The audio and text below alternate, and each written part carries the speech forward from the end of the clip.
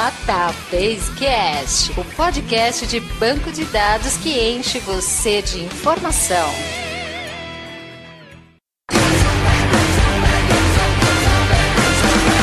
Olá pessoal, meu nome é Mauro Piquiriani e dessa vez eu vou ser um arqueólogo de banco de dados. Oi gente, aqui é o Wagner Crivellini. Eu imaginei que hoje a gente ia falar de software livre, mas pelo jeito não estou muito colocado aqui.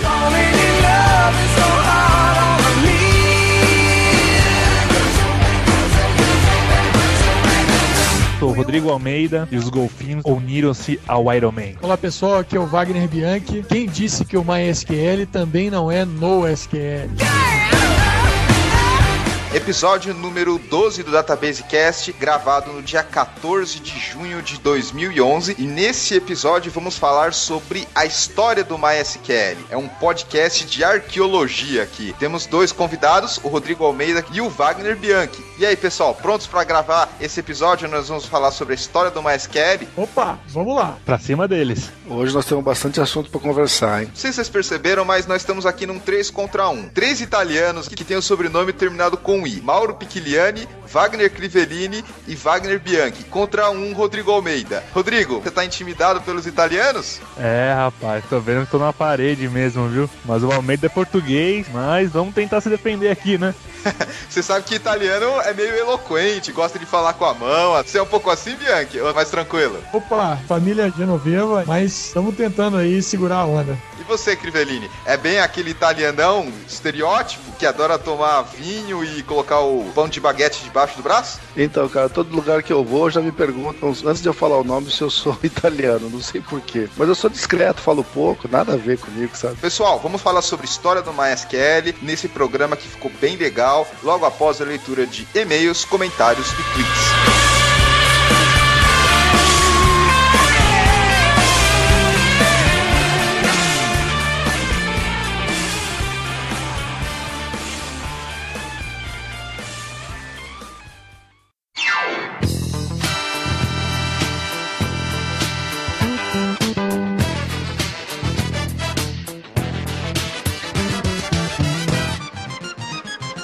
E agora, Wagner, vamos começar o nosso bloco de interatividade, a leitura de e-mails, comentários e tweets. Tudo pronto aí pra gente começar a interagir com os nossos ouvintes? Vamos lá, tudo preparado aqui. Então, antes de a gente começar a falar sobre o feedback que a gente teve sobre o episódio número 11, o banco e a rede, eu queria passar alguns recados. O primeiro deles é a respeito de uma conferência muito interessante. Quem passou pra gente foi o Rodrigo Almeida, que é o GUOB Tech Day. É um evento que vai falar sobre Oracle, vai falar sobre MySQL, bem interessante para quem estiver trabalhando na área de banco de dados. Esse evento vai acontecer agora em julho, aqui em São Paulo, e vai ter as informações no post do DatabaseCast. Uma outra conferência chamada TDC 2011, The Developers Conference. Conferência muito interessante que vai falar sobre tecnologia de desenvolvimento Java, Android, JavaScript, C++, um monte de assunto, inclusive de NoSQL, com o nosso participante do podcast sobre NoSQL. Lembra do Porcelli, que gravou aqui com a gente aquele episódio sobre NoSQL? Opa, já faz algum tempo, mas quem acompanha a gente pode achar aí na internet também e dar uma olhada novamente, se estiver curioso. Foi um podcast muito legal. Eu que conhecia muito pouco de NoSQL, aprendi algumas coisas ali. O Alexandre Porcelli, que gravou com a gente, vai dar uma palestra nesse evento, o TDC 2011. Também vai ter aqui o link para quem quiser se inscrever no evento. Ele vai ser realizado de 6 a 10 de julho de 2011 aqui em São Paulo. E antes da gente começar efetivamente a leitura de e-mails, comentários e tweets, eu queria convidar todos os ouvintes que estão começando a ouvir o DatabaseCast agora a fazer um negócio chamado Maratona Podcastal, ou Maratona de Podcast. Sabe o que é isso, Wagner? Você me pegou de surpresa, não tenho a menor ideia. É o seguinte, toda vez que a gente conhece um novo podcast, como por exemplo aquele que eu te recomendei lá do We Are Geeks, a gente ouve um episódio e a gente sente vontade de ouvir mais. Isso é o que o pessoal chama de maratona de podcast, ou maratona podcastal. Você conhece um novo podcast e fica interessado em ouvir todos os os outros episódios. Para os ouvintes que estão nos ouvindo agora pela primeira vez, nesse podcast sobre história do MySQL, eu recomendo a todos que façam a maratona de podcasts do DatabaseCast. Ouçam todos os nossos episódios anteriores, de preferência da ordem decrescente. Você não quer assustar a moçada, né? Na verdade, eu acho que, tecnicamente falando, a qualidade não mudou grande coisa. A operacionalidade da coisa, que a gente foi aprendendo a fazer podcast, mudou bastante. Graças a Deus, alguma coisa eu acho que nós já estamos aprendendo. Então vamos lá, Wagner. O que você separou aí de e-mails em relação ao episódio número 11, o banco e a rede? Bom, hoje, como a gente tem bastante coisa para falar, eu peguei um e-mail só, depois a gente vai para os comentários e tweets, senão já vai ficar muito longo o negócio aqui. Eu separei o e-mail do Daniel Chioviti, que é de São Paulo e é programador, e ele faz um monte de perguntas aqui. Ele quer ir para a área de BI, trabalhar com SQL Server, que ele já tem alguma certificação e quer aprender um pouco mais de BI. Fala das linguagens de programação que ele conhece, que ele hoje é programador. E pergunta se é uma boa ideia ele tentar entrar em alguma empresa como DBA Júnior. Com relação à renda, quem trabalha com BI, isso varia demais, cara. Depende da empresa que você tá, da região em que você trabalha, do seu nível de conhecimento e assim por diante. Mas BI é um negócio que está em constante crescimento. Profissional, programador ou especialista em banco de dados que queira entrar em BI, sempre vai ter mercado. Quanto à sua segunda pergunta, se vale a pena se candidatar a uma vaga de DBA Júnior e tentar se recolocar, eu acho isso uma grande ideia. Mercado de banco de dados sempre é carente. Todo mundo quer ser programador. E ninguém se lembra do banco de dados que está ali por trás. Até por isso que, geralmente, as vagas relacionadas com a área de DBA, o desenvolvedor de banco de dados, tem uma remuneração um pouco melhor. Então, eu acho uma boa ideia que você vá para esse caminho e quem quiser entrar para o segmento, dê uma boa estudada, pegue suas certificações em banco e tenta entrar no mercado do jeito que achar mais fácil. E ele dá uma última sugestão para a gente fazer um podcast sobre bancos de dados open source, que aliás está na nossa pauta aí já faz um tempo, nós precisamos só viabilizar. É verdade, Wagner. Todo mundo pede episódios sobre banco de dados software livre, vamos falar, inclusive esse é um episódio que fala sobre a história da MySQL, talvez o banco de dados de software livre mais utilizado. Obrigado, Daniel, pela sua sugestão. E comentários, Wagner, o que você separou aí? Bom, Mauro, sobre os comentários aqui da nossa página no iMasters, a gente tem vários comentários aqui interessantes. Um deles é do Wellington Moreira, que é jovem ainda, está com 19 anos, está estudando a área de redes e trabalha em Brasília. E ele comenta que recentemente ele vivenciou várias situações que a gente descreveu durante o nosso podcast, como switch sobrecarregado, coisa largada para trás e assim por diante. Até perda de backup que a gente comentou que pode acontecer em função dessas falhas de infraestrutura. Um segundo comentário que eu separei é do professor Mauri, do We Are Geeks, que ele veio dar uma olhada no nosso podcast também, né? A gente tinha citado deles numa das nossas gravações, e ele comentou que ele gostou muito do nosso podcast, apesar de não ser o estilo que eles preferem. O podcast deles é bastante divertido, uma experiência legal para quem estiver acompanhando a área técnica, porque fala de assuntos técnicos também, mas de uma forma muito mais divertida. Muito obrigado aí pelo comentário, professor. E para finalizar, eu separei outro comentário do Danilo Maciel, de Poá, São Paulo. Gostou muito do nosso episódio, faz vários elogios aqui. Depois ele elogia também a nossa participação, tá, Mauro? A sua condução das entrevistas e os meus pitacos aqui que eu dou durante as conversas. Muito obrigado também, Danilo. Agradeço todo mundo aí que comentou. São vários comentários, não vai dar para ler todo mundo, mas fica aí um abraço para todo mundo que se deu o trabalho de fazer alguma sugestão ou reclamação ou elogio aqui na nossa página. Obrigado a todo mundo que comentou. Em particular, obrigado ao Eduardo Cosso, um colega meu de colégio técnico, muito tempo atrás, também está bastante envolvido no mundo de podcast, na podosfera que o pessoal fala. Obrigado pelo comentário. E também dizer que, seguindo a sugestão de um comentário aqui, do Danilo Maciel, eu cadastrei o DatabaseCast numa Wikipedia de podcasts, que é o wikicast.com. Se vocês quiserem conferir lá o link do DatabaseCast, já está lá cadastrado. Eu separei aqui alguns tweets em relação ao episódio do Banco e a Rede. Eu separei aqui o tweet da Rosa Christian, escreveu o seguinte: ótimo podcast, @DatabaseCast, episódio 11. Parabéns, pessoal. Obrigado, Rosa Christian. Também teve o tweet do Nildo Sam, que disse o seguinte: pessoal, conheçam o DatabaseCast, um lugar para quem se interessa por tecnologia, banco de dados, programação e a lei. Obrigado, Nildo Sam. Com isso, a gente termina essa leitura de e-mails, comentários e tweets, Wagner. Pronto para conversar sobre a história do MySQL, esse episódio que a gente falou um pouco mais sobre mercado, mercado, mundo empresarial e também, obviamente, da parte de tecnologia? Tô empolgado aqui, Mauro. Temos 2 convidados muito conhecedores do assunto e vão esclarecer muita coisa pra gente. Então é isso aí. Vamos lá falar sobre história do MySQL desde o seu início, a sua criação, aí até as suas 2 trocas de mão, pela Sun e pela Oracle.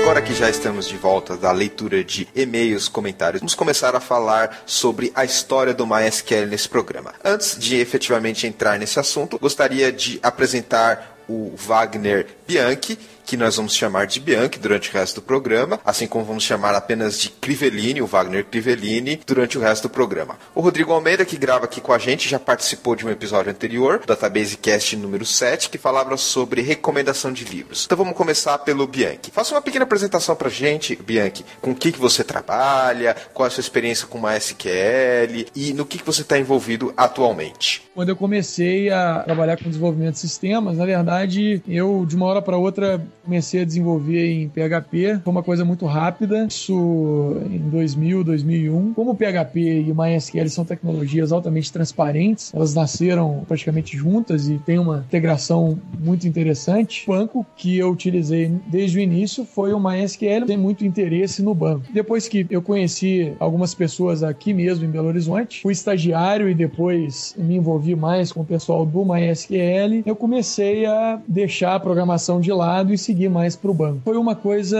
como se tivesse nascido para mim mesmo. Eu tinha que fazer aquilo e a minha primeira certificação eu tirei em 2006 e no final de 2007 eu já tinha tirado todas as certificações possíveis. Desde aí eu foquei mais no trabalho com o MySQL do que com outros bancos. Eu já trabalhava com o MySQL exclusivamente desde 2004, sem trabalhar com quaisquer outros bancos. Bom, essa foi a minha experiência. Tanto a parte de desenvolvimento quanto a parte de administração, alta disponibilidade, replicação e tudo mais, trabalhando sempre com o MySQL em vários clientes aí, agora com foco na América Latina. Bom, vamos falar agora sobre a origem do MySQL. O MySQL ele começou com o Monte, um dos participantes, lá por 1998. Fala um pouquinho do início desse software. Na verdade, eram 3 caras que trabalhavam numa empresa. Em determinado momento, eles precisavam de uma ferramenta para extrair dados. As ferramentas, naquele momento, baseadas em indexação ISAN, não eram ferramentas muito interessantes, nem para o armazenamento de dados, nem para extração de dados. E aí, o Monte, junto com o David Axmar e o Lars Tallman, se eu não me engano, ele está até na Oracle com a gente hoje. Ele é um dos PhDs e hoje está trabalhando com o pessoal lá do desenvolvimento lá na Suécia. Mas, enfim, eles criaram essa ferramenta e aí, com o tempo, ela foi se desenvolvendo e foi ganhando novos adeptos. A utilização dessa ferramenta e tomou forma em 98, quando virou a primeira versão do MySQL, na verdade. O MySQL é um banco que foi criado na Suécia. Isso.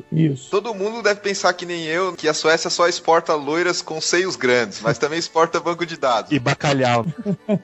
Crivellini, você também pensava que Suécia só produzia isso? Olha, cara, o Linus Torvalds não é de lá também, não? O Linus é de Helsinki. Ah, é, tá. As culturas são bem parecidas, até na hora de tomar cerveja, os caras cantam a mesma música, que é o Hallengasse. Olha só. Eu não sei se vocês fazem que nem eu sempre confundo Suécia com Suíça. Aí eu lembro que a Suíça é a do chocolate, tem o chocolate bom.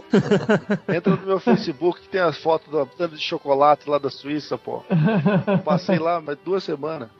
E realmente, lá tem loira de seios grandes? Cara, é melhor não falar do nível das mulheres que eu vi fora, porque é decepcionante. A gente reclama, mas olha, deixa pra lá. Viu? E minha namorada que não me ouça também, né? Mas tudo bem. Nem a esposa do Rodrigo. Não, ainda bem que ela tá na sala assistindo TV. Bianchi, continua a história. Bom, a história da criação do MySQL foi justamente essa. E depois, com a entrada de um cara chamado Martin Mikus, tomou uma proporção comercial de nível mundial, né? O Martin, que hoje está na direção da Eucalypt, que é uma empresa de cloud computing. Ufa, pensei que você ia falar que é uma empresa que vende drops. Não, uma empresa que tem uma cloud toda baseada em open source. O Mikus, ele é totalmente adepto a tecnologias open source. Ele fez um ótimo trabalho, um trabalho muito decente à frente do MySQL. E foi ele, justamente justamente quem negociou, teve à frente das negociações da incorporação do MySQL pela Sun Microsystems, que aconteceu em janeiro de 2008. Só queria perguntar um negócio que sempre me deixou com muita dúvida e queria aproveitar e esclarecer. Geralmente, esses projetos de software livre, quando eles começam a tomar uma dimensão um pouco maior, geralmente tem uma fundação por trás dele. Era esse o papel da MySQL AB? Que todo mundo fala MySQL AB e às vezes o pessoal não associa o nome MySQL com essa fundação MySQL AB. É essa a história ou eu tô completamente enganado, Bianchi? Você tem razão. A MySQL AB, na verdade, era a empresa que estava por trás do software, desenvolvendo, suportando e oferecendo todos os serviços em volta do núcleo, que logicamente era o software em si. Desde então, já existiam vários serviços, como consultoria, suporte, já existia a ideia do MySQL Enterprise também, desde a época da MySQL AB. Os serviços, eles não eram tão difundidos, porque, na verdade, era uma empresa formada por, digamos assim, profissionais técnicos, e que, logo depois que o Martin Mikus entrou, que a coisa tomou outras proporções, e aí a tecnologia começou a se espalhar para o mundo. Tanto que a gente tem uma estatística muito clara que antes da venda da MySQL AB para a Sun Microsystems, a gente tinha a maior quantidade de usuários de MySQL estão localizados nos Estados Unidos e na Europa. Países escandinavos eram os maiores usuários do MySQL. Os Estados Unidos ficavam também nessa colocação porque a MySQL User Conference ela era realizada, como é até hoje, em Santa Clara, na Califórnia. Então, o software teve uma disseminação maior nessas regiões. Depois que houve toda essa desmistificação dos serviços, logicamente outros países também passaram a utilizar o produto e hoje, massivamente, a gente tem MySQL em todos os continentes e na maioria dos países aí. Isso é uma coisa que eu sempre fiquei assim com uma dúvida. MySQL AB sempre pareceu pra mim aquele nome de aparelho de ginástica, sabe? Compre o MySQL AB e perca 30 quilos. Nome muito esquisito. Assim, um daqueles comerciais, Crivellini, de produto pra ginástica que o pessoal fala, olha, usa o seu AB Extensor aqui e perca 50 quilos. Eu adoro a imagem das mulheres que eles põem fazendo o aparelho, dizendo que ela se transformou naquela mulher lindíssima porque está fazendo aquele único aparelho. AB muito Trainer. Bacana isso, esse mesmo. Se você tá com uns quilinhos a mais da sua empresa, compre o MySQL AB e você vai economizar as gorduras. Rodrigo, você imagina a Oracle lançando alguma coisa com AB no final? Porque ela é muito criativa na hora de colocar os nomes. Comece com 50 quilos e acabe com 30, elimine sua storage. Mas a Oracle é campeã de nomes, assim, bem comerciais.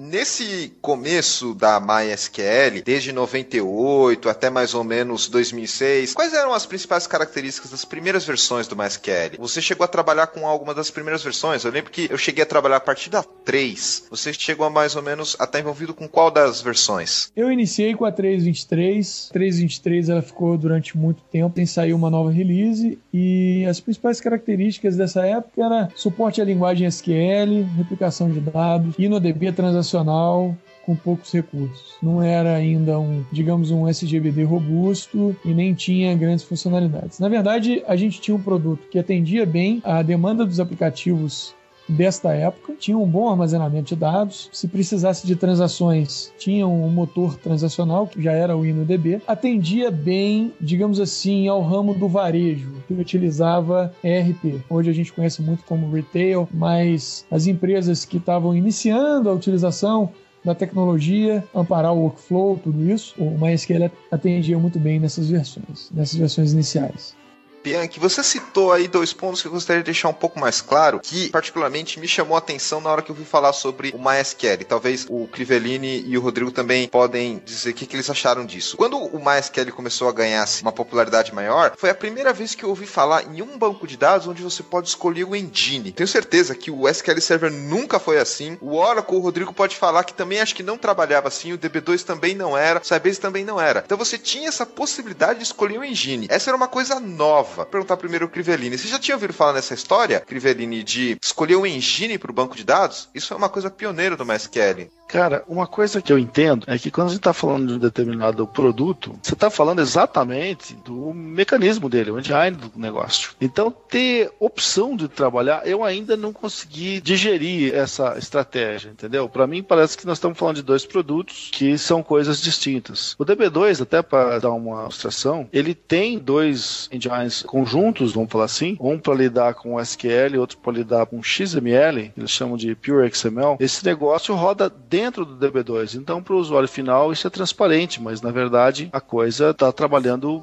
com dois mecanismos juntos ao mesmo tempo. Mas optar por qual vai ser é difícil, não entendi ainda. Eu lembro que na época gerou uma grande confusão e também uma coisa nova. Mas eu vou deixar o Bianchi explicar isso daqui a pouco. Antes eu queria perguntar pro Rodrigo. Você já tinha falado alguma coisa sobre isso, Rodrigo? De poder escolher o engine do banco de dados? Eu acho que foi uma coisa que na época impactou bastante. Não impactou, né? Criou pelo menos estranheza. Que a Oracle nunca trabalhou assim. Exatamente. Além de estranheza, confundiu muito o pessoal que estava estudando e você lia as documentações e fala, você pode trabalhar com sua tabela em maisão, você pode trabalhar com InnoDB ou BDB. Isso complicaria. No caso Oracle, assim, é semelhante ao caso DB2, porque nós temos o nosso próprio engine que acho que faz o produto ter a personalidade dela, como por exemplo um Oracle tem a SQL Engine dele muito forte, tem XML também e tem o PLSQL, que isso que dá as características puras do banco de dados. Então, requisito de performance, robustez, os algoritmos de estrutura de dados e tudo mais está dentro desses engines que dão a característica de um Oracle, de um DB2, de um SQL Server. Quando uma SQL que incorporou isso no open source, falou assim, você pode escolher o seu Story Engine de como você vai trabalhar. Fica assim meio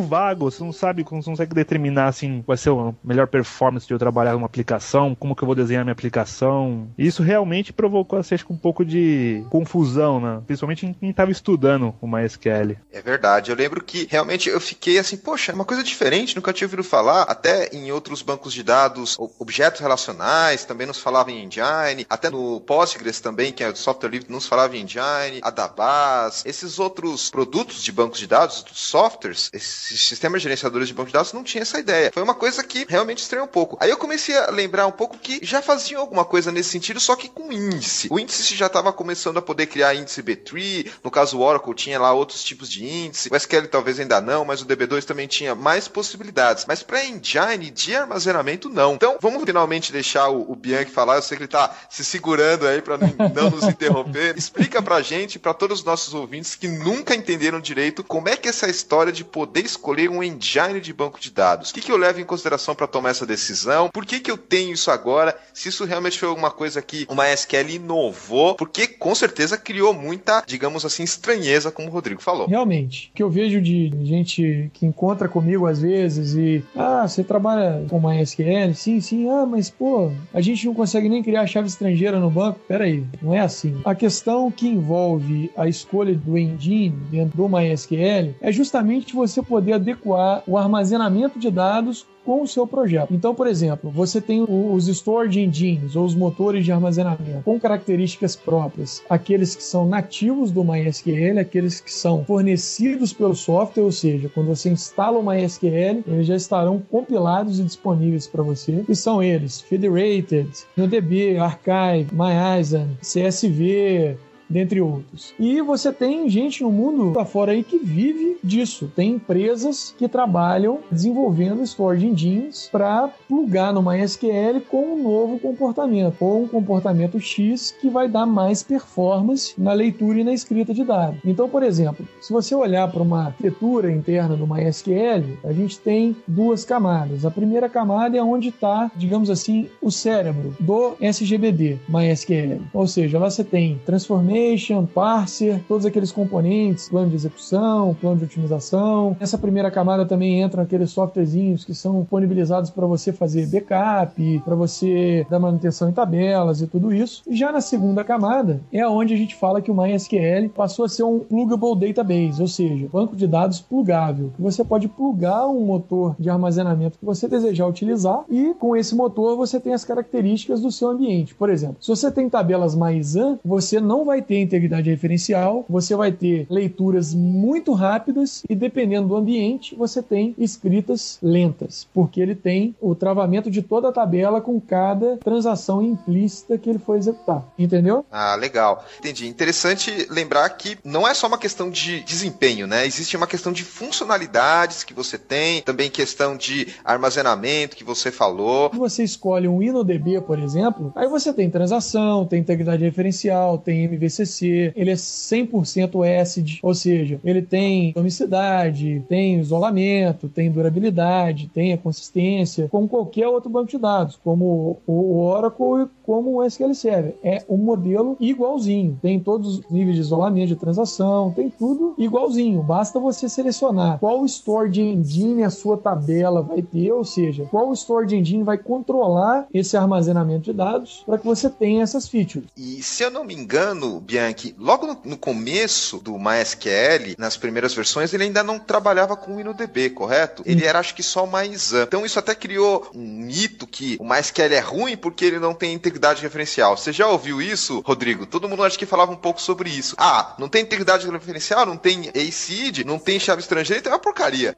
Ah, isso aí a gente escuta até hoje, Maurão. É normal você pegar o pessoal da velha guarda aí que acompanhou a evolução do produto e na época ter essas limitações de não ter um ACID forte dentro do banco de dados e o pessoal reclamar, mas quando eu tento criar uma integridade não consigo, eu tento fazer um ponto de recuperação e não consigo. Então acho que meio que cultural até do desenvolvedores e DBA, sabe aquela cisma, não vou usar o MySQL porque eu sei que tem isso, e atualmente não olha para as versões novas onde tá tudo empregado, ou até mesmo, no caso, não tem um conhecimento mais profundo. Justamente. Hoje a gente apresenta em evento o roadmap do MySQL, ou seja, o status de desenvolvimento e investimento que a Oracle está fazendo. Quando a gente apresenta o roadmap, a gente fala que o InnoDB, na versão 5.5 e na 5.6 e nas próximas, o InnoDB ele vai ser o Storage Engine Default. Então, para aquele usuário do banco de dados que antes entrava e criava as tabelas e já era acostumado a trabalhar, talvez falando que não tem integridade referencial, hoje ele pode criar a integridade nas tabelas dele facilmente. Mas isso criou até um mito. E eu até queria perguntar pro Crivellini, você até se sentiu meio assim quando o Rodrigo falou o pessoal da velha guarda? Você falou assim, pô, será que tá falando de mim, que já tá bastante tempo na área? Você ouviu esse mito que porque não tem integridade, não tem ECID, não vou usar? Como é que você responde esse tipo de coisa? O negócio da velha guarda, o bom de ser da velha guarda é que você não escuta direito.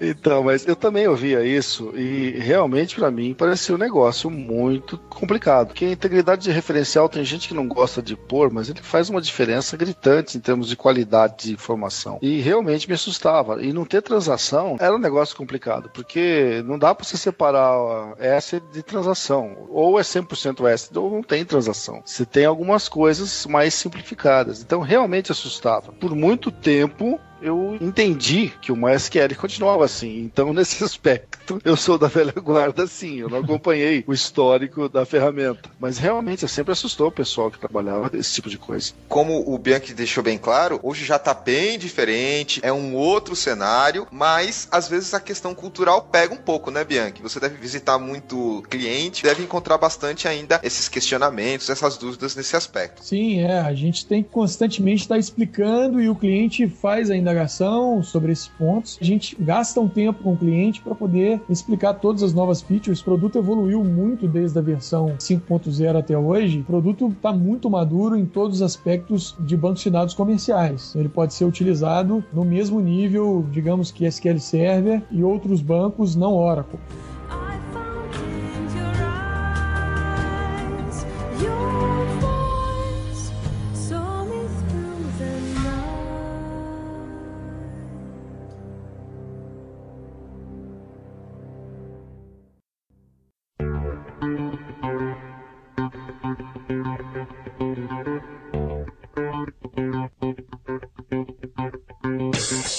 Então a gente tem aí uma evolução do produto, que foi lançado em 98, 2000, toda aquela parte de bolha da web. Por causa disso o MySQL acabou sendo muito utilizado. Naquela época já se falava muito em LAMP, que é o Linux, Apache, MySQL e PHP ou Perl, correto? E em Global Python também. Isso deu muito suporte para o MySQL crescer, como você falou, começou a ser muito utilizado nos Estados Unidos, para empresas startup, e aí ele foi crescendo, até 2008 nós tivemos a compra do MySQL pela SAM. Queria que você falasse um pouco sobre isso, Bianchi, mas antes de comentar sobre essa compra do MySQL, queria que você falasse um pouco do cenário que a gente tinha no momento. O pessoal da MySQL AB estava ruim de grana, ou eles estavam crescendo demais e começaram a incomodar, ou fazia sentido unir as iniciativas open source? O que estava acontecendo nesse momento para vir a Sun e comprar, entre aspas, o MySQL nesse momento? Na verdade, naquele momento, para o MySQL as coisas continuavam muito bem, o produto continuava em ascensão. Eu me recordo que na época existiram muitos rumores de mercado,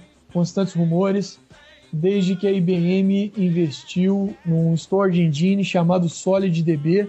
Deixa eu aproveitar e perguntar, você lembra disso, Crivellini? Não é do meu tempo de IBM, não, viu? Não cheguei a mexer com isso. Já vi gente falar desse negócio, mas nunca mexi. Então, a IBM comprou esse SolidDB, que é um storage engine, que foi produzido por umas pessoas, uns profissionais nos Estados Unidos, e desde aí a IBM já estava oferecendo a compra do MySQL para MySQL AB. E nisso, o mercado continuava muito movimentado para o MySQL, porque surgiram novas features, movimentação de features com MySQL 5.5, MySQL 5.1, naquele momento em alfa, beta, né, ainda para ser lançado. Considerando também que em 2005, de 2003 a 2005, foi a regulamentação da compra do InnoDB pela Oracle. Então, assim, a gente tinha a Oracle, que já tinha o InnoDB, que já era dona da InnoBase, era o produtor do InnoDB, e tinha de um lado a IBM, que tinha comprado o SolidDB, que é da IBM até hoje. O que acontece nesse meio é que surge a Sun Microsystems e faz uma proposta de pagar $800 mil à vista e o resto em stock companies. Na verdade, 800 milhões, 6 milhões. 800 uma milhões, pequena diferença, assim, um zerinho a mais. Eu queria esse zerinho a mais, né, Rodrigo? Eu ia conseguir pagar as contas. Ia ficar bem, né? Você queria esse zerinho a mais também, Crivellini, nas contas? Eu queria, mas na minha conta eu ia passar de 2 para 20, não resolvia muito, viu, cara? Só comentando, se você continuar, Bianchi, pra quem não tá acostumado, esse mercado é muito assim, é uma empresa comprando outra, comprando parte, como você falou, comprando o InnoDB. O Rodrigo deve saber bem isso, que a Oracle adora comprar, Tybel, JD Edwards. O mercado é assim mesmo, então sempre toda hora um comprando o outro. Exatamente, a gente até costuma brincar que o Larry Ellison gosta de brincar de SimCity, né? Ele vê uma empresinha boa, sai comprando uma, compra duas, compra três, aí vai montando suítes dele e assim vai, a gente vai se incorporando, só vai trocando o rótulo da empresa. E no mercado de banco de dados, tá virando igual uma feira, quem chega oferecendo mais e a qualidade do produto incorpora-se dentro de um portfólio de uma companhia grande. Eu lembro bem dessa época, porque como o Bianchi comentou, tinha muito rumor e tal, e a gente já vinha de uma série de compras que estavam sendo feitas, Crivellini. Você lembra disso? Essas compras daquela empresa de OLAP, e o mercado estava sempre se movimentando assim. Parece que se tinha uma ideia interessante, um software que começava a fazer sucesso, já vinha lá e comprava. Apesar que a gente estava saindo da bolha. Você lembra bem disso, Crivellini? De compra daqui, compra dali, aquisição, às vezes nem sempre muito amigáveis? Esse negócio vem de longa data, né? Eu lembro que em 98, a Microsoft comprou uma empresinha de Israel chamada Panorama, se não me falha a memória, para lançar um primeiro produto de OLAP, que na época estava explodindo no mercado. E esse produtozinho virou parte do SQL Server e é hoje o que nós temos, o Analysis Services, que é uma ferramenta muito interessante para a área de BI. Assim como aconteceu isso, teve o caso da IBM comprando a Informix, teve a IBM comprando a Cognos na área de OLAP também. Então, isso é uma tradição nesse mercado, né? Microsoft, IBM e Oracle saem comprando todo mundo e quem tiver por perto que tome cuidado. Continuando aqui, antes de voltar lá para o Bianchi, eu queria comentar que eu lembro muito bem que a compra da MySQL pela Sun foi o segundo grande evento de compra de banco de dados. O primeiro, não sei se vocês lembram, foi da separação da Sybase e do SQL Server. E aí, depois que separou, a Microsoft parece que comprou uma parte da Sybase. Essa foi a principal compra de banco de dados. O filho comprando o pai, né? Exatamente. E aí depois veio a parte do MySQL. Eu lembro que eu estava no momento que eu estava meio sem acesso às notícias e foi até um grande amigo meu que me passou essa informação. Eu falei, não, você é louco, isso não pode ter acontecido e tal. Voltei rapidamente para casa e vi que realmente isso tinha acontecido, conversei com alguns amigos. E na época eu fiquei até um pouco assim, né? Falei, meu Deus, o que vai acontecer? Você saiu correndo na rua assim, meu Deus, compraram o MySQL, desesperado. Não. Porque eu sei que se a Microsoft comprar a Oracle, o Rodrigo faz isso, não faz, Rodrigo? Eu viro carpinteiro, cara. Então a gente já tem um negócio aí, Rodrigo. Pode começar a arrumar aí, porque se isso acontecer, a gente já tem um negócio bem agendado aí. Eu lembro que, na época, foi uma esfriada geral na comunidade, mas o pessoal ainda continua acreditando que a Sun ia fazer bem para o MySQL, a questão do Java. Eu lembro algumas ações que surgiram um pouco depois da aquisição. O site da MySQL já te dava o Glassfish com o NetBeans, com tudo prontinho, e o MySQL embutido lá para você já iniciar um projeto de algum sistema, sabe? Aquela coisa que você clica e instala tudo de uma vez. Foram iniciativas que não foram muito para frente e nisso parece que alguma coisa em background já mostrava que a Oracle tinha muito interesse no hardware da Sun. E aí a Oracle já tinha planos de uma parceria que ela tinha com a HP, que finalizou até dias atrás, questões relacionadas com o Itanium. Exatamente. Estou em brigas. Isso, justamente. Tá uma briga danada isso aí. Queriam já construir máquinas grandes e fazer essas coisas, e a Sun tinha a tecnologia do Spark. Toda a inteligência do Spark, junto com todo o pessoal que era capital intelectual da Sun, estava lá produzindo máquina. Blade, além dos Blades, estava produzindo os Fires, que são as máquinas Sun. E nessa parte da compra pela Sun, foi justamente comprada a MySQL AB, e aí levou junto o MySQL, mas ele continuou com a licença GPL. Sim, ele tem a licença GPL até hoje, né? E uma das coisas que as pessoas pensavam na época é que, a princípio, foi uma compra tranquila, mas na verdade já foi um pouco hostil, não é, Bianca? Acho que alguém já tinha saído lá da MySQL que não ficou muito contente. Eu acho que o Monte saiu nessa época, não foi? Eu me recordo que pouco tempo depois da compra da MySQL AB pela Sun, me parece que alguns acordos internos não foram cumpridos por parte do deal que foi discutido internamente, e aí o pessoal foi deixando a Sun, a gente ficou pelo meio do caminho. O próprio Martin Mikus, que era o representante comercial da MySQL AB, era o nome dentro da MySQL AB comercialmente falando, foi uma das pessoas que ficou pelo caminho, que desistiu da jornada, não deixou claro os seus motivos, mas o que ficou parecendo é que realmente houve problemas internos em relação ao cumprimento do deal, que foi formalizado. Outras pessoas, como o próprio Jonathan Schwartz, que era o cara da comunidade da Sun, também envolvido na compra da MySQL AB, ficou pelo caminho, e várias outras pessoas também. Isso é muito comum, acontece bastante. Uma empresa compra outra, prometendo que vai aproveitar todo mundo, e um tempo depois você só vai esperando o corte. Isso geralmente ocorre porque muitos cargos da empresa que foi comprada já são ocupados dentro da sua própria empresa, então cortes tem que acontecer. Mas um adendo que eu coloco assim, principalmente na primeira compra, MySQL com a Sun Microsystems, divisão da comunidade. Sun comprou o MySQL, tudo bem. MySQL AB levou 1 bilhão em caixa, vai ter os seus acordos internos lá entre os executivos, tudo mais. O que eu acho muito engraçado assim, o produto continuou o mesmo. Isso nessa época já, continuou o mesmo. A Sun, por ter adquirido o MySQL, viu que tinha uma comunidade muito forte que apoiava o desenvolvimento do MySQL, injetou dinheiro. Foi quando o MySQL começou a lançar já produtos mais voltados para o mercado comercial mesmo, para competir já com bens de produção. Houve melhorias, só que a comunidade parece que ela se divide. Eu chamo assim de radicais islâmicos. Sabe quando você fala assim, vamos dividir agora um pedacinho da igreja. Aí todo mundo briga por uma razão, acho que às vezes meio que tem sem meio objetivo, só porque uma empresa foi lá e adquiriu que era open source, se radicalizou, ou a Microsoft comprar uma outra empresa, vou odiar a Microsoft eternamente. E teoricamente quem era amante do produto viu que realmente o produto melhorou. Continuou GPL, continuou sendo vendido livremente para os SVs aí das aplicações e tudo mais, e ocorreram muitas melhorias, e acho que o pessoal radicaliza muito nesse ponto quando uma empresa outras empresas adquirem uma empresa open source. O SQL Server surgiu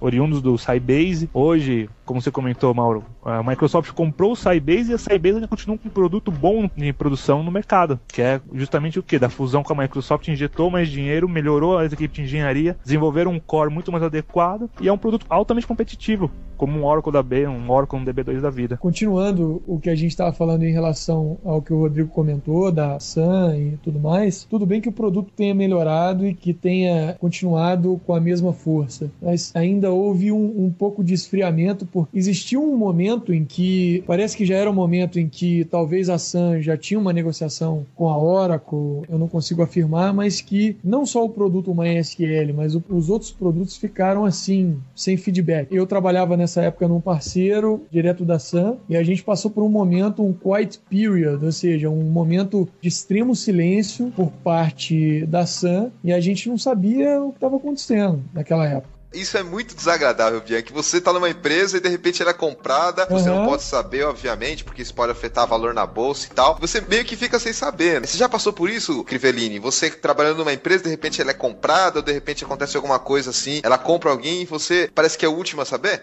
Isso já me aconteceu quando eu tinha empresa e prestava serviços e clientes meus foram comprados. Aí é um desastre, amigo. Aí é complicado. Eu já passei por isso também, eu trabalhava numa empresa. Tem os rumores, mas você nunca sabe exatamente o que está acontecendo. A não ser que você estiver num cargo de gerência, diretoria, enfim. E aí, de repente, no dia que a empresa fez lá no anúncio que comprou outra, aí reuniu todo mundo numa sala, aquela tensão de vai rolar corte e tal. E de repente o cara fala, não, houve uma compra assim, a gente não pode divulgar, porque senão a vaza, cai na imprensa, afeta a bolsa, etc. É uma coisa muito complicada para quem tá dentro de uma empresa como um colaborador. Você já passou por isso também, Rodrigo? De, comprou uma empresa, a gente não sabe o que vai fazer, fica aquela situação constrangedora até, esquisita? Não, eu tô na mesma situação que o Crivellini, eu sempre fui prestador de serviço, então... Mas é engraçado você falar essas reuniões, porque como já tive em cliente, eu já consegui participar de algumas que falam assim, por favor, pessoal, nunca vaze nenhuma informação da empresa que pode afetar o nosso mercado. Acabou a reunião, a primeira coisa que falar é tudo no espalhar, e-mail, tweetar, a empresa foi comprada. Parece que é um chamativa, fazer tudo ao contrário. Então, aí a gente passou por esse período que foi um período em que a gente chegou a questionar questões relacionadas à própria parceria que existia com a empresa para a qual eu tinha o projeto de MySQL com a Sun. E aí, pouco depois, a gente teve uma notícia interna de que existia uma movimentação e que essa movimentação não teria mais volta. Ela já teria dado o passo inicial, que seria a venda da Sun Microsystems para a Oracle. Então agora que a gente já falou sobre a compra do MySQL pela Sun, também já falamos um pouco sobre a repercussão da comunidade, isso foi em 2008. Esse período de MySQL na Sun foi marcado pelo quê? O que mudou no produto e de quanto a quanto tempo? De quanto a quanto durou o domínio da Sun sobre o MySQL, Bianchi? Qual foi a característica desse período no que diz respeito ao produto? Ou seja, o MySQL na mão da Sun. Na mão da Sun foi só a versão 5.1 do MySQL, que ganhou alguns novos releases aí. Digamos que houve um pequeno problema com uma feature especial muito utilizada, que é a replicação, baseada num tipo especial de armazenamento de log, que gerou uma grande movimentação interna para poder correr atrás de outras soluções, porque realmente a coisa não conseguia ser resolvida. Mas do lado comercial, o MySQL começou a ganhar propulsão muito maior, uma evidenciação muito maior, na verdade, porque a Sun começou a amadurecer todo o framework a ser executado do lado Enterprise do MySQL, e isso colaborou para o produto que a gente tem até hoje. Hoje que a Oracle é dona do Java, os profissionais tinham uma tranquilidade maior, mesmo na época, para injetar o Java nos produtos MySQL também. Lembrando que nessa época o Java já tinha alcançado aí o status de superstar, digamos assim. A gente também já tinha a plataforma .NET da Microsoft, já tinha também a IBM investindo bastante no Java. Tem muito Java lá interno. E é engraçado que a Oracle também já está investindo muito no Java. Eu lembro que eles tinham toda a plataforma deles, tanto na parte de integração do banco de dados com o Java, no ponto de vista de linguagem de programação, quanto toda a parte de plataforma de componentes, ambiente de desenvolvimento, estava investindo muito a Oracle no Java. Exatamente. Quando a Oracle começaria a pensar em comprar a Sun, um dos principais objetivos da Oracle foi sempre assim, adquirir a Sun pro portfólio dela, que viria o Java. A maioria dos produtos, acho que 70% dos produtos do portfólio da Oracle rodam em cima de Java. Então, se a Oracle adquirisse o Java, para ela ia ser melhor, que é melhorar o core do produto e, consequentemente, muito mais eficiência, e além de pegar o know-how da Sun com o Java. Foi fundamental essa compra pra gente. Tanto quanto vinha o Java da Sun, veio o MySQL para agregar no nosso portfólio de banco de dados, que eu acho que agora o MySQL tem uma progressão gigantesca, porque tá numa empresa que é de banco de dados. E o outro objetivo foi, como o Bianchi comentou, veio a plataforma nossa de hardware. Então a gente vai ter os Sparks agora e todo o knowledge dos engenheiros da Sun para fazer o nosso próprio hardware e customizar os nossos produtos Oracle em cima do nosso próprio hardware. Só fazendo um adendo, que o Rodrigo está falando, colocou muito bem, o que eu vejo da estratégia da Oracle hoje, primeiro para o MySQL, é que a Oracle hoje são duas verticais de negócio. Tem a vertical Open Source, que é composta aí pelo Oracle Enterprise Linux, MySQL e toda essa turma está no stack. Enquanto na outra vertical a gente tem a vertical proprietária, que vem Oracle Database, Solaris, Exalogic, Exadata, todo esse portfólio que a Oracle tem. Por isso, completa, integrada e slogan que tem. Nessa época da compra da MySQL pela Sun, a gente estava falando que a Sun tinha vários produtos, tanto Sim. a Arquitetura Spark, que vocês falaram, o próprio OpenOffice, o MySQL, o Java e mais um monte de coisas, Solaris aí que foi citado também. Só que a Sun começou a ter alguns probleminhas que acabaram levando a compra da Sun pela Oracle. E aí eu queria que você falasse um pouco sobre esse período pré-compra até o momento que efetivamente foi feito a compra. O que estava acontecendo no mercado? Por que a Sun realmente foi comprada, já que ela era tão poderosa, tinha tanta coisa? E quanto é que foi aí os detalhes dessa compra da Oracle pela Sun? E também a reação da comunidade. Mauro, na verdade, naquele momento, a Sun, ela, depois da compra do MySQL, eu acho que os objetivos da Sun, eles ficaram um pouco dispersos, né? Você percebia que a Sun estava tentando promover algumas ações no mercado, mas essas ações, elas não tinham um objetivo muito claro. Você não sentia, você não via um objetivo claro por parte da Sun e não sabia o que os caras queriam fazer com tudo aquilo que eles estavam promovendo. Tinha muita coisa open source sendo produzida, eram muitas verticais de negócio sendo produzidas com base em comunidade, mas na verdade era uma política ainda muito .com. Ou seja, a Sun ainda não tinha passado de uma empresa .com para uma empresa realmente madura para gerir um portfólio gigantesco de produtos que ela tinha naquele momento. Eu até ia fazer um comentário, porque a impressão que eu sempre tive da Sun, isso desde os anos 90, chegou um determinado momento que parecia que eles queriam mais atrapalhar os outros do que realmente procurar um meio de ganhar dinheiro. E isso, a longo prazo, é sempre terrível para uma empresa. Até é estranho que ele tenha durado tantos anos. Agora você conseguiu irritar a comunidade inteira que está ouvindo o nosso podcast e ama o Java de paixão, Wagner.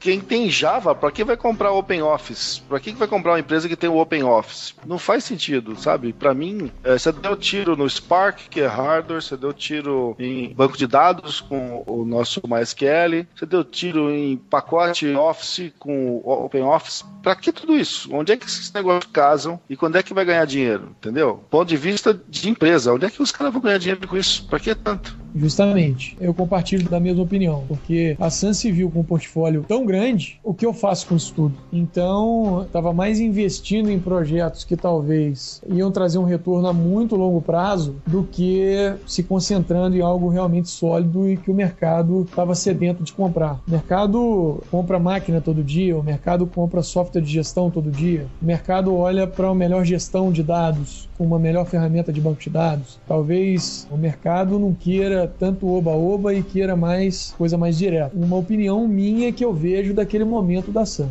Rodrigo, a Oracle, que não é boba nem nada, já estava de olho. Nunca deixou de tirar o olho, na verdade. Eu vou dizer uma coisa, a Microsoft também estava de olho nisso. Não acha que ela estava parada, não, e que ela não tinha muitos interesses aí por trás. Exatamente. A Sun pra Oracle era a galinha dos ovos dourados, né? Tinha Java ali junto, tinha Spark, tinha um pouco de virtualização, tinha um pouco de application server. Então, pra Oracle, foi perfeito eu colocar ela no roadmap, porque meus produtos dependiam da Sun e agora eu vou poder tê-los pra mim. Aquele cara que não pode emprestar a bola se não jogar. Ninguém joga se não emprestar a bola. Eu acho que isso já estava muito tempo nos bastidores já, a Oracle, pra adquirir a Sun, ainda mais que a Sun se soltava boatos no mercado que não estava muito bom, que a equipe executiva já tinha dado seus tiros no pé. Já estava meio em atrito, né? Exatamente, o Crivellin também falou uma coisa perfeita, assim, o portfólio era muito grande e não sabia trabalhar com eles. Não sabia deslanchar. Eu acompanhei até um pouco antes da aquisição. A Sun tinha perdido muito mercado corporativo em questão de hardware. As vendas de Spark tinham caído muito. Licenciamento de Solaris também. Então acho que tudo isso influenciou a Oracle olhar e falar, opa, eu vou chegar com dinheiro na mão E eu queria perguntar pra você, Crivellini, se falava alguma coisa na IBM a respeito de compra de Sun? A IBM fez algumas movimentações, também estava de olho nisso, porque afinal de contas a IBM era uma das, e ainda é, uma das maiores investidores no Java. Pelo que eu me lembro, já faz algum tempo essa história de Sun tá disponível no mercado e tal, e todos os grandes estavam de olho. Alguns para atrapalhar os outros, caso da Microsoft, e outros porque podiam se beneficiar muito. Se não me falha a memória, a IBM também estava nessa parada, interessada em comprar a Sun, porque ia ter grandes benefícios para ela também. No fim, quem ganhou foi a Oracle, mas que tava todo mundo de olho ali para ver o que sobrava, isso tava mesmo. Então, ocorreu a compra, e você, Bianchi, saiu correndo pela rua gritando também, ou não? Foi uma reação mais assim, calma? Como é que você reagiu inicialmente a essa notícia? Qual foi o seu sentimento inicial nesse aspecto da compra da Sun pela Oracle? Na verdade, a primeira coisa que eu tive que fazer foi tirar a maioria das minhas palestras do ar, em que eu falava que o MySQL era muito melhor que o Oracle Database. Olha, Rodrigo, provocação direta, hein, Rodrigo? E agora o Bianchi tá no segundo casamento, hein? Primeira coisa que eu fiz foi isso. Depois desse trampo todo, eu tive que parar, respirar e realmente pensar o que seria feito do MySQL. A primeiro momento, a minha primeira conjectura foi realmente que pior aconteceria. O terceiro momento foi conversar com alguns amigos que estavam em transição de contratação da Sun para Oracle. Então, quando eu conversei com esses meus amigos, que hoje são meus coworkers, eles falaram, não, fica calmo, fica tranquilo. Isso foi em 2009 e fica tranquilo que a gente vai ter um pronunciamento bem em breve, coisa vai melhorar, coisa não vai ser ruim não, a coisa vai ser boa. Virou Oracle, né? E, Rodrigo, eu queria perguntar de você, qual foi a sua reação nesse momento? Você já trabalhava direto com o pessoal da Oracle? Você ouvia esses burburinhos? Teve um anúncio formal? Como é que foi? O que você ficou atento a essa compra? Já andava um pouco lá dentro dos escritórios aqui da Oracle do Brasil. E assim, na verdade, todo mundo estava ansioso para a compra da Sun, como eu falei, principalmente na questão do Java. Para nós, assim, que estamos voltados mais para a tecnologia de banco de dados, sempre tinha aquela dúvida, né? Nós temos o Oracle Database, que é de corporativo, nós temos o Oracle Express Edition, nós temos Berkeley DB, e agora vamos ter o MySQL. Como vai ficar o nosso portfólio? É, justamente a dúvida que surgiu na época, porque o MySQL já estava chegando num status de maturidade, que agora, como a gente é Oracle, acho que a gente pode concordar com isso, estava chegando num nível de maturidade que, se não colocasse o MySQL para ser um banco web, para trabalhar com o ambiente web, ele já estava para bater de frente com o Oracle. Mas não no aspecto de robustez, não nada. O MySQL é um produto bem robusto, assim como o Oracle, mas eu digo no aspecto de baixo TCO, você não precisa gastar dinheiro nenhum inicial, você pode usar... ROI mais rápido. Justamente. Uma curva de aprendizado bem menor do que a do Oracle. Então, existiam algumas qualidades que eram vistas no produto MySQL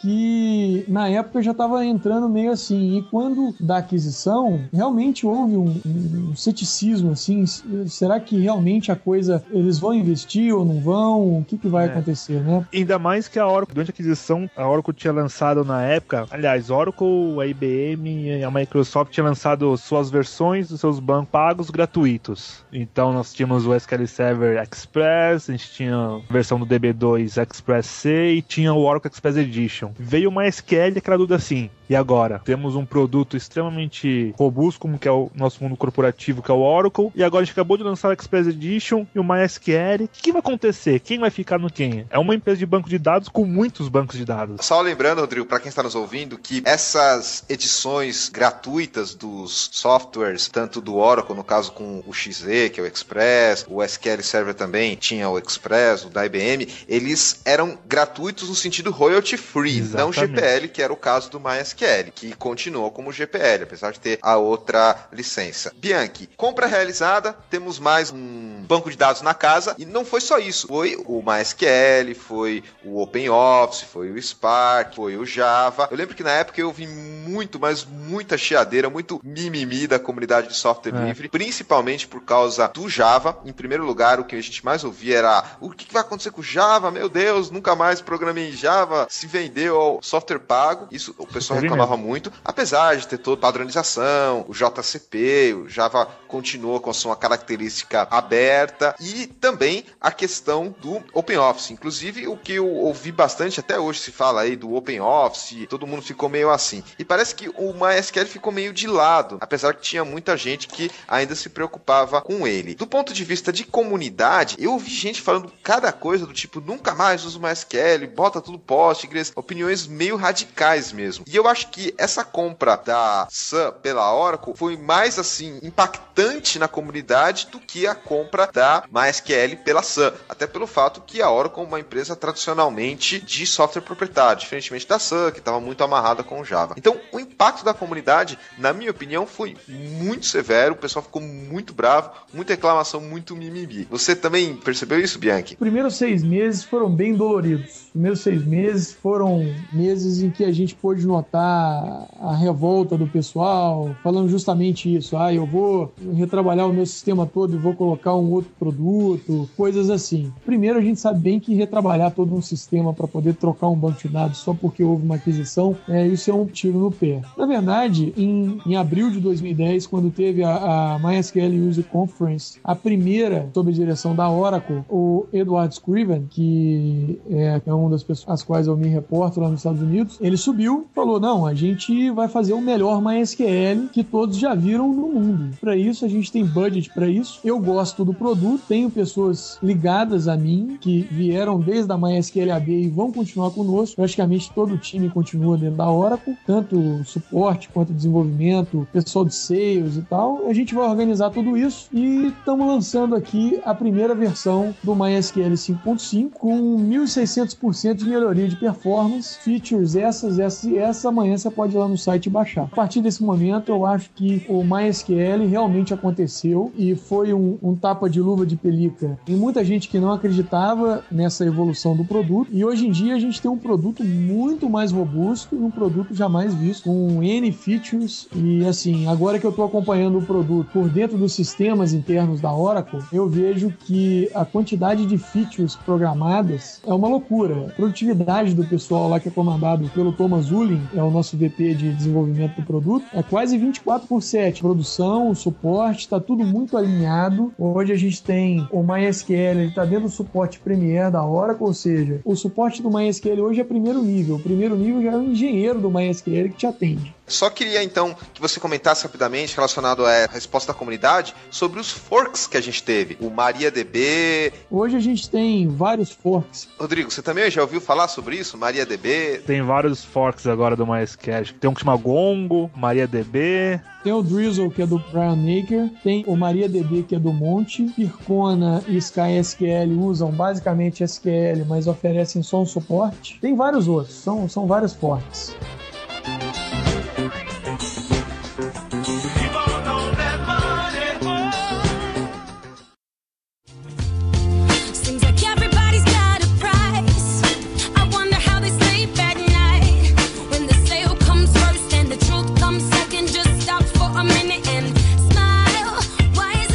Fazer fork, Bianchi, não é meio uma questão do tipo, tô de mal com o mundo, não aceito o que foi feito e agir por meio de, como é que eu vou dizer assim, os projetos sendo criados meio que no calor do momento, uma questão até de vingança, não sei. Cara, totalmente. O Monte, que é um cara muito bacana, ele se sentiu meio prejudicado com essa venda, com essa movimentação toda do MySQL e levantou vários protestos aí no mundo inteiro para poder embargar realmente a compra do MySQL pela Oracle. Pediu carta para Deus e o mundo. Até criou um comitê, se eu não me engano, um comitê. Sim, vários comitês, assim. Vários pedidos de assinatura, abaixo assinado, tudo para entregar para o comitê antitrust lá da Europa. Na verdade, ele se sentiu prejudicado com isso e iniciou um projeto chamado MariaDB. Para quem não sabe, o My do MySQL é o nome da primeira filhinha do Monte, é o apelido dela, que é My, e Maria é o nome da segunda filhinha dele. Então ele pegou o nome da Maria e colocou como MariaDB. Eu acho a coisa realmente foi no calor do momento, embora tenha feito um trabalho muito interessante, porque ele organizou o código do MySQL, criou algumas outras features. E você, Rodrigo, como é que você encara essa criação dos forks, toda essa questão que parece um pouco meio de ciúmes, do tipo...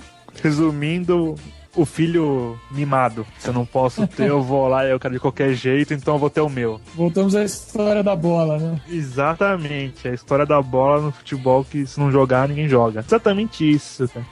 É esse mesmo sentimento aí, esse mesmo sentimento. Sentimento também acho que é o mesmo, né? Fazer um fork, acho que só pra dividir a comunidade, criar mais opiniões. Nos fóruns que você acompanha, já falam, o MariaDB é superior ao MySQL. Como assim, né?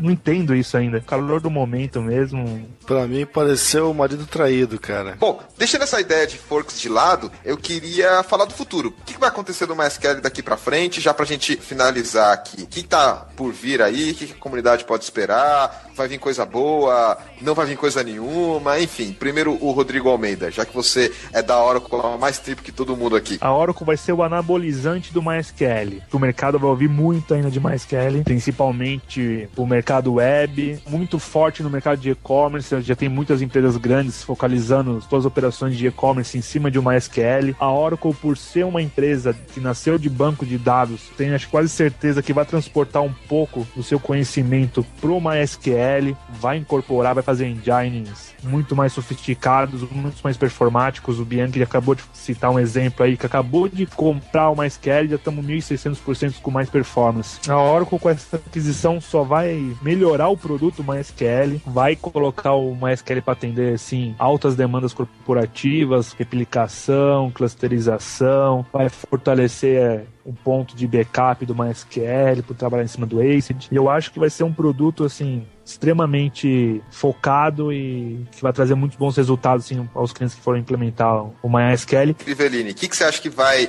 ser o futuro aí entre o MySQL, Oracle? O que você está enxergando como futuro? Cara, pra gente que tá de fora, é bem confuso você ver o que a Oracle tem e prever o que ela pretende fazer. Eu vejo um MySQL e um Oracle Express se debatendo pelo mesmo mercado. Eu não consigo visualizar assim um negócio tão distinto de uma versão free do MySQL com um Oracle Express da vida. Eu acho que a Oracle vai usar o SQL para entrar em empresa de pequeno importe, mas com licença paga, não com uma versão free como ela tem hoje. Agora, qual o caminho que vai mesmo, só com algum tempo que vai dizer. E você, Bianchi, o que você acha que vai acontecer aí pro futuro do MySQL? Só pegando um gancho aí no que o Crivelini estava falando, eu acho que não tem como competir o Oracle XZ e o MySQL, porque o Oracle XL tem as limitações, né? É uma degustação realmente do Oracle, e o MySQL é ilimitado. Tem uma arquitetura completamente ilimitada, só com limitação pelo hardware que você possui, né? Então parece que ainda dá uma destoada em relação à aplicação no mercado dos produtos, ao segmento de mercado que os produtos vão ser oferecidos. O que a gente tem de roadmap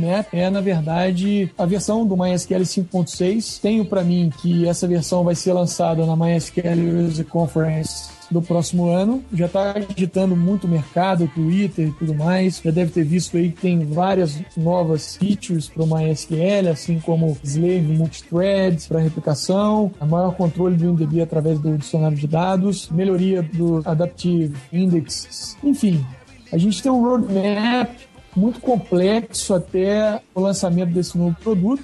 E voltando a falar um pouquinho da organização, a Oracle continua contratando profissionais para o time de MySQL. Na verdade, a gente está concebendo o time tanto para a América Latina quanto para outras partes do mundo. Aqui na América Latina, a gente já conta com suporte em português, inglês e espanhol para o produto MySQL dentro do Oracle Premier. Existem profissionais que podem ser alocados para consultoria. Então, o modelo de negócio ele está sendo aprimorado e já está funcionando. Todas as empresas que hoje fazem parte do Oracle Partner Network também podem oferecer o MySQL, assim como todos os serviços, como também treinamento em MySQL.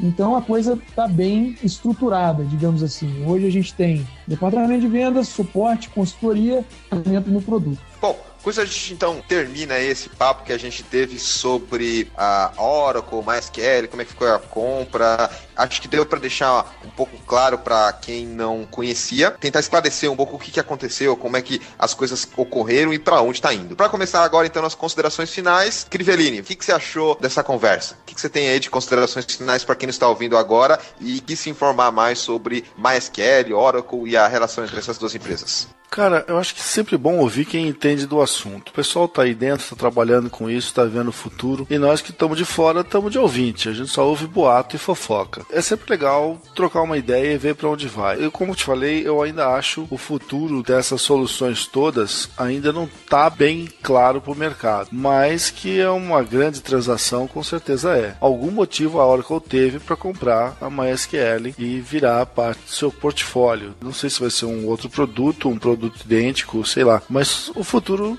vai ter coisas interessantes para nós.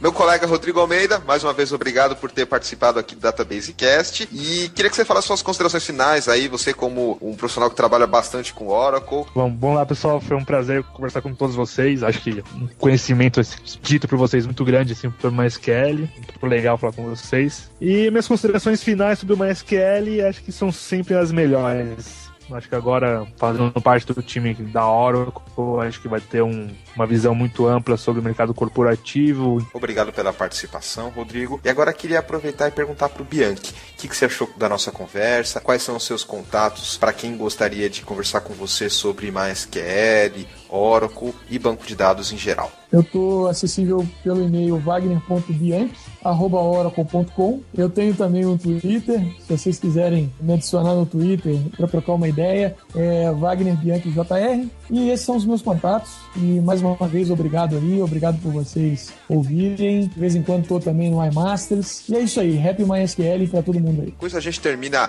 mais um episódio do Database Cast, onde a gente falou sobre Oracle, MySQL, mercado, muitos assuntos interessantes para todo mundo que é da área. É isso aí, pessoal, um grande abraço e até a próxima.